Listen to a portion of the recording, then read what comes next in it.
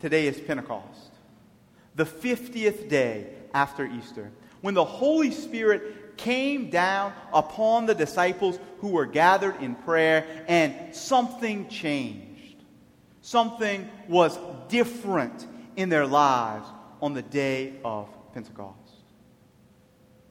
What was different? They were empowered by the Holy Spirit to preach the gospel, to change the world with the love of Jesus Christ.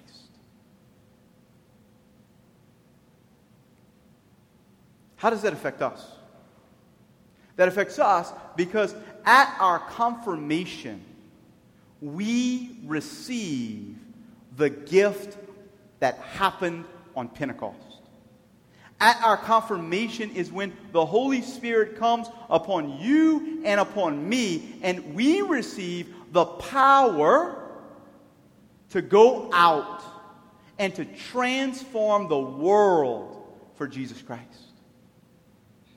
Some people ask a good question. They say, what does it mean to receive the Holy Spirit at confirmation if I already received the Holy Spirit at baptism? That's a really good question. And the answer is actually really simple. The Holy Spirit comes at baptism and at confirmation to do two different things. And the thing that the Holy Spirit is doing at baptism and in confirmation can be seen really clearly by the symbols, the sacraments, with a small s, that we use in the rites. In baptism, what happens?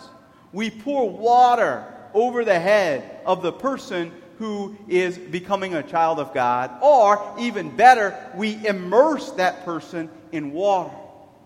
Water is a sign of a lot of things, but water is a sign of cleansing. Like this morning or last night when you took a shower. And either you dunked yourself in water, or water poured over you from the shower to get clean. And so in baptism, the Holy Spirit comes and cleanses us of all of our sins and gives us the life of God. At confirmation, it's different. At confirmation, somebody, usually the bishop, lays hands on us and anoints us with oil. We see over and over again in the Bible that the priest, or even sometimes the community of Christians, will lay hands on somebody when they're sending them out. Or when God, through the priests, through the bishops, through the apostles, through the church, is sending somebody out on mission. And this mission is a battle for which we need strength. And so we use oil, because oil, particularly olive oil, which is what we use, blessed olive oil mixed with something called balsam that makes it smell really good to symbolize the Holy Spirit. This olive oil is a sign of strength because it comes from an olive tree, which lasts, they tell me, for like 1,000 years, and which is incredibly strong. So the ancient Greeks, when they were preparing to go out for battle, they would anoint themselves with olive oil as a sign of strength. So, as somebody said a very long time ago, we are baptized for life, and we are confirmed for strife. In baptism, we are cleansed of our sins and given divine life. And in confirmation, we are prepared to go out into the battle, into the strife of living as a Christian in this world, into the challenges and the beauties and the joys, the sufferings, the difficulties of transforming the world for Jesus Christ. And one of the ways that the church transforms the world, and remember, the church is not Pope Francis. though he's the visible head of the church on earth. The church is not Bishop Fobb, though he is the high priest in the person of Christ in this diocese and our father and our shepherd. The church is not me. The church is us together. The Pope, the bishops, the priests, the nuns, the consecrated virgins, the monks, the friars, the deacons, the lay people. The church is us. And we are called by the grace of our confirmation, by the grace of the Holy Spirit who came down on Pentecost, which is today, to go out and to transform the world and to foster a society, a community that lives in truth, that lives in peace, that lives in love, that lives in freedom. Yes, there will be people who don't accept the gospel, and thereby there will be divisions. Jesus said that. Yes, there will be injustices which must be fought against. But we fight against them together. On the day of Pentecost, the apostles were given the grace so that all the people there could hear them in their own language. The grace of languages, you could translate it. Grace of tongues, languages, is glossa. In Greek is the same word. Parthians, Medes, Elamites, Asia, Pamphylia. Who knows where Pamphylia is? People from Asia, from Africa, from Europe. People from Jerusalem and from Rome. Jews, Cretans, Arabs. God wanted all of them to hear His word, to be converted, and to live. Lord, send out your Spirit and renew the face of the earth. Lord, send out your Spirit and renew me. Renew my soul. Renew my attitudes. Renew my dispositions. And renew my family. And renew my workplace. And renew my school. And my city. And my country. And the world. We come to Mass today knowing that it's the job of the church, which is us, to bring about, or to rather cooperate with the Holy Spirit to foster truth, charity, peace, and goodness in the world. And we find ourselves in the midst of a great lack of peace in our own country. When we thought this horrible pandemic was going to be the biggest news story for a long time. When we grieve that over 100,000 people in our country, much less so many more in the rest of the world, have died of COVID-19. When we thought that was going to be the biggest or most talked about story in the news cycle, as we're still in the midst of it, we find ourselves this week watching on the news or on the internet a man in Minnesota get killed senselessly.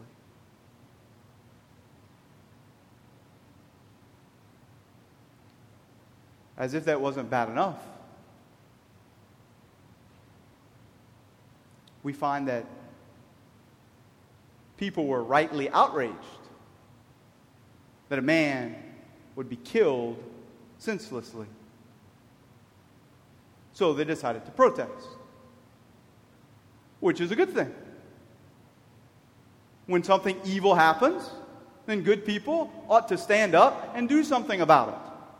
We do it every year, we get on our buses, we go up to Washington, D.C., and we peacefully and strongly protest against the great evil of abortion, which is allowed in our country. So, a group of people, a lot of people, saw something bad. They said, we're going to protest, and they did. And then, some other people, some more wicked people, decided that they were going to burn down a police station. Decided that they were going to go looting, which is a nice word for thievery or robbery. And we see our country descending again to violence, murder, racism. Those things are unacceptable. In a society that claims to be Christian, that is unacceptable. You can have your opinion about whether America ever was a Christian nation or whatever that means. But I'll tell you this. We ain't acting like a Christian nation. And we have not been acting like a Christian nation for a long time. We're acting more like the pagan Romans than like people who are inspired by the Holy Spirit to renew the face of the earth.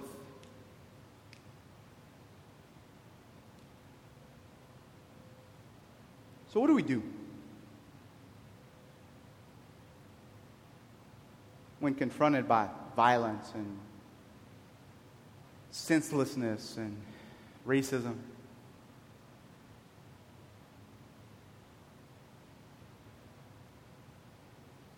I think there's a lot of little things that we can do that can make a big impact. I'll be really honest with you. I used to think that, there's nothing for me to do because I'm not racist. I don't act in a racist way. There's nothing for me to do. About 4 years ago, I was visiting with a priest who I know. A very virtuous man. A black man who's a priest. And we were talking about racism and difference and culture. He shared with me, he said, Bryce, I can't tell you the difference that it feels when I go into a store in regular clothes or when I go into a store with my collar so that they know that I'm a priest. He said, Bryce, I'll be honest with you, when I go into a store in my regular clothes, it feels like people are looking at me like expecting me to do something wrong. Expecting me maybe to steal something. And when I go dressed as a priest, I'm treated like a normal human being. That opened my eyes. Because this man is very virtuous. I trust him. Known him for a while.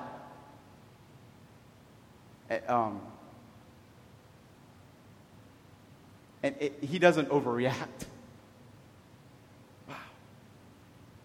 He also told me not a story, but he was working with young people a lot in those days a few years ago. And he said, I make a point to try to have images of saints from all different cultures and backgrounds. He said, because if I'm black or if I'm Hispanic or if I'm Asian perhaps, and if all the pictures of saints that I see and all the stories of saints that I hear are from people who don't look like me, then it's hard for me to believe that I can in fact become a saint. Wow. That makes a lot of sense. It made a whole lot of sense to me. And so, ever since 4 years ago when we had that conversation, I have done my best to present examples of saints, and when I'm able to share images of saints who are from America, who are from Europe, who are from Asia, who are from Africa, but who can look like all the various people that we see. Because I want everybody to know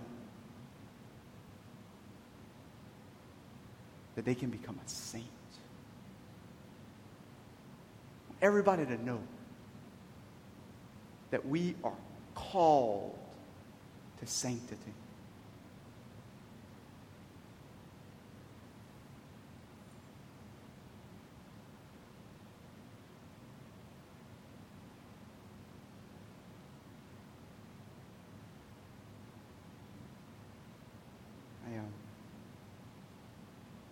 That's a little thing that I can do in my life to make a little tiny difference.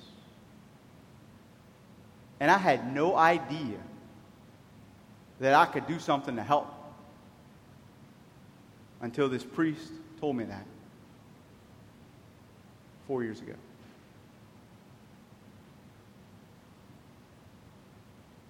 I think of our Hispanic brothers and sisters who come to this country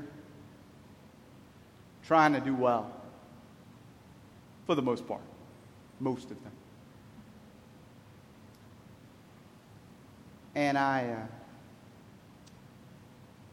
always try, as much as I can, to encourage them to preserve their language and to preserve their faith, their Catholic faith. And our Hispanic brothers and sisters are dear to my heart because I know that if you lose your language, you lose your culture. And the reason I know that is because it happened to my people. I'm a Cajun. Very nearly 100%. My ancestors came from L'Acadie when the British beat the French, and when they, instead of becoming Anglican, said, no, we will remain Catholic, we will be faithful, and who were deported from France and sent here. My grandparents spoke French at home, and they knew English. Of course, if you live in America, you should know English, right? I'm moving to Italy next year, so I'm studying Italian. My grandparents, they knew English, and they knew French. But when they went to school, they were punished, sometimes beaten, if they spoke French. That was not right. That was unjust. And that had such an effect on my grandparents' generation that most of them, very few of them, taught French to their children. And the only French that I know comes from books and studying.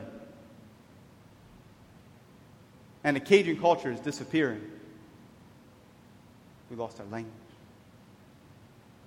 It happened to the Irish who came to America, where they found signs for when they were looking for work that said Irish need not apply, or because they were all Catholic, the Catholics need not apply. It happened to the Italians. Did you know that 130 years ago, 11 Italians were lynched in New Orleans, Louisiana, in the 1890s? 11 Italians, because they were Italian, were unjustly put to death, lynched.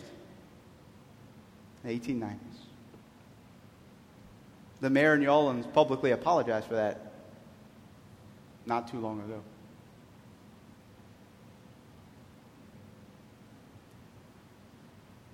Y'all, let's not repeat the mistakes of the past. Let's not repeat the mistakes of last week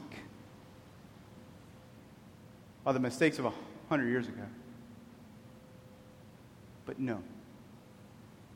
We Christians, by the grace of our confirmation, are called and are empowered to go out, to promote unity, to promote peace, and to promote the truth. To see other human beings as other human beings. I encourage you and myself. What are some little things that I can do? Maybe it is just giving some words of encouragement to people who are trying to live a different life than maybe the one that was handed to them. Some words of encouragement to people who are trying to preserve their language and their culture while legitimately assimilating as we all come together in this great country. Maybe it is protesting, or maybe it is saying things out loud to your friends, to your family at work, on social media. Maybe it's just reading. Or maybe it's talking to somebody. Bishop Fobb suggested this to us the other day. Talking to somebody who's different than you. I tell you, having that conversation with that priest whose skin happens to be a different color than mine really opened my eyes to what he was going through. I had no idea. It helped me to love people just a little bit better. So I invite us this week to ask the Lord for some inspiration, some little things that we can do, and to make this prayer. Very simple prayer. Starts from the Bible. Lord, send out your Spirit and renew the face of the earth. Lord, send out your Spirit and start with me.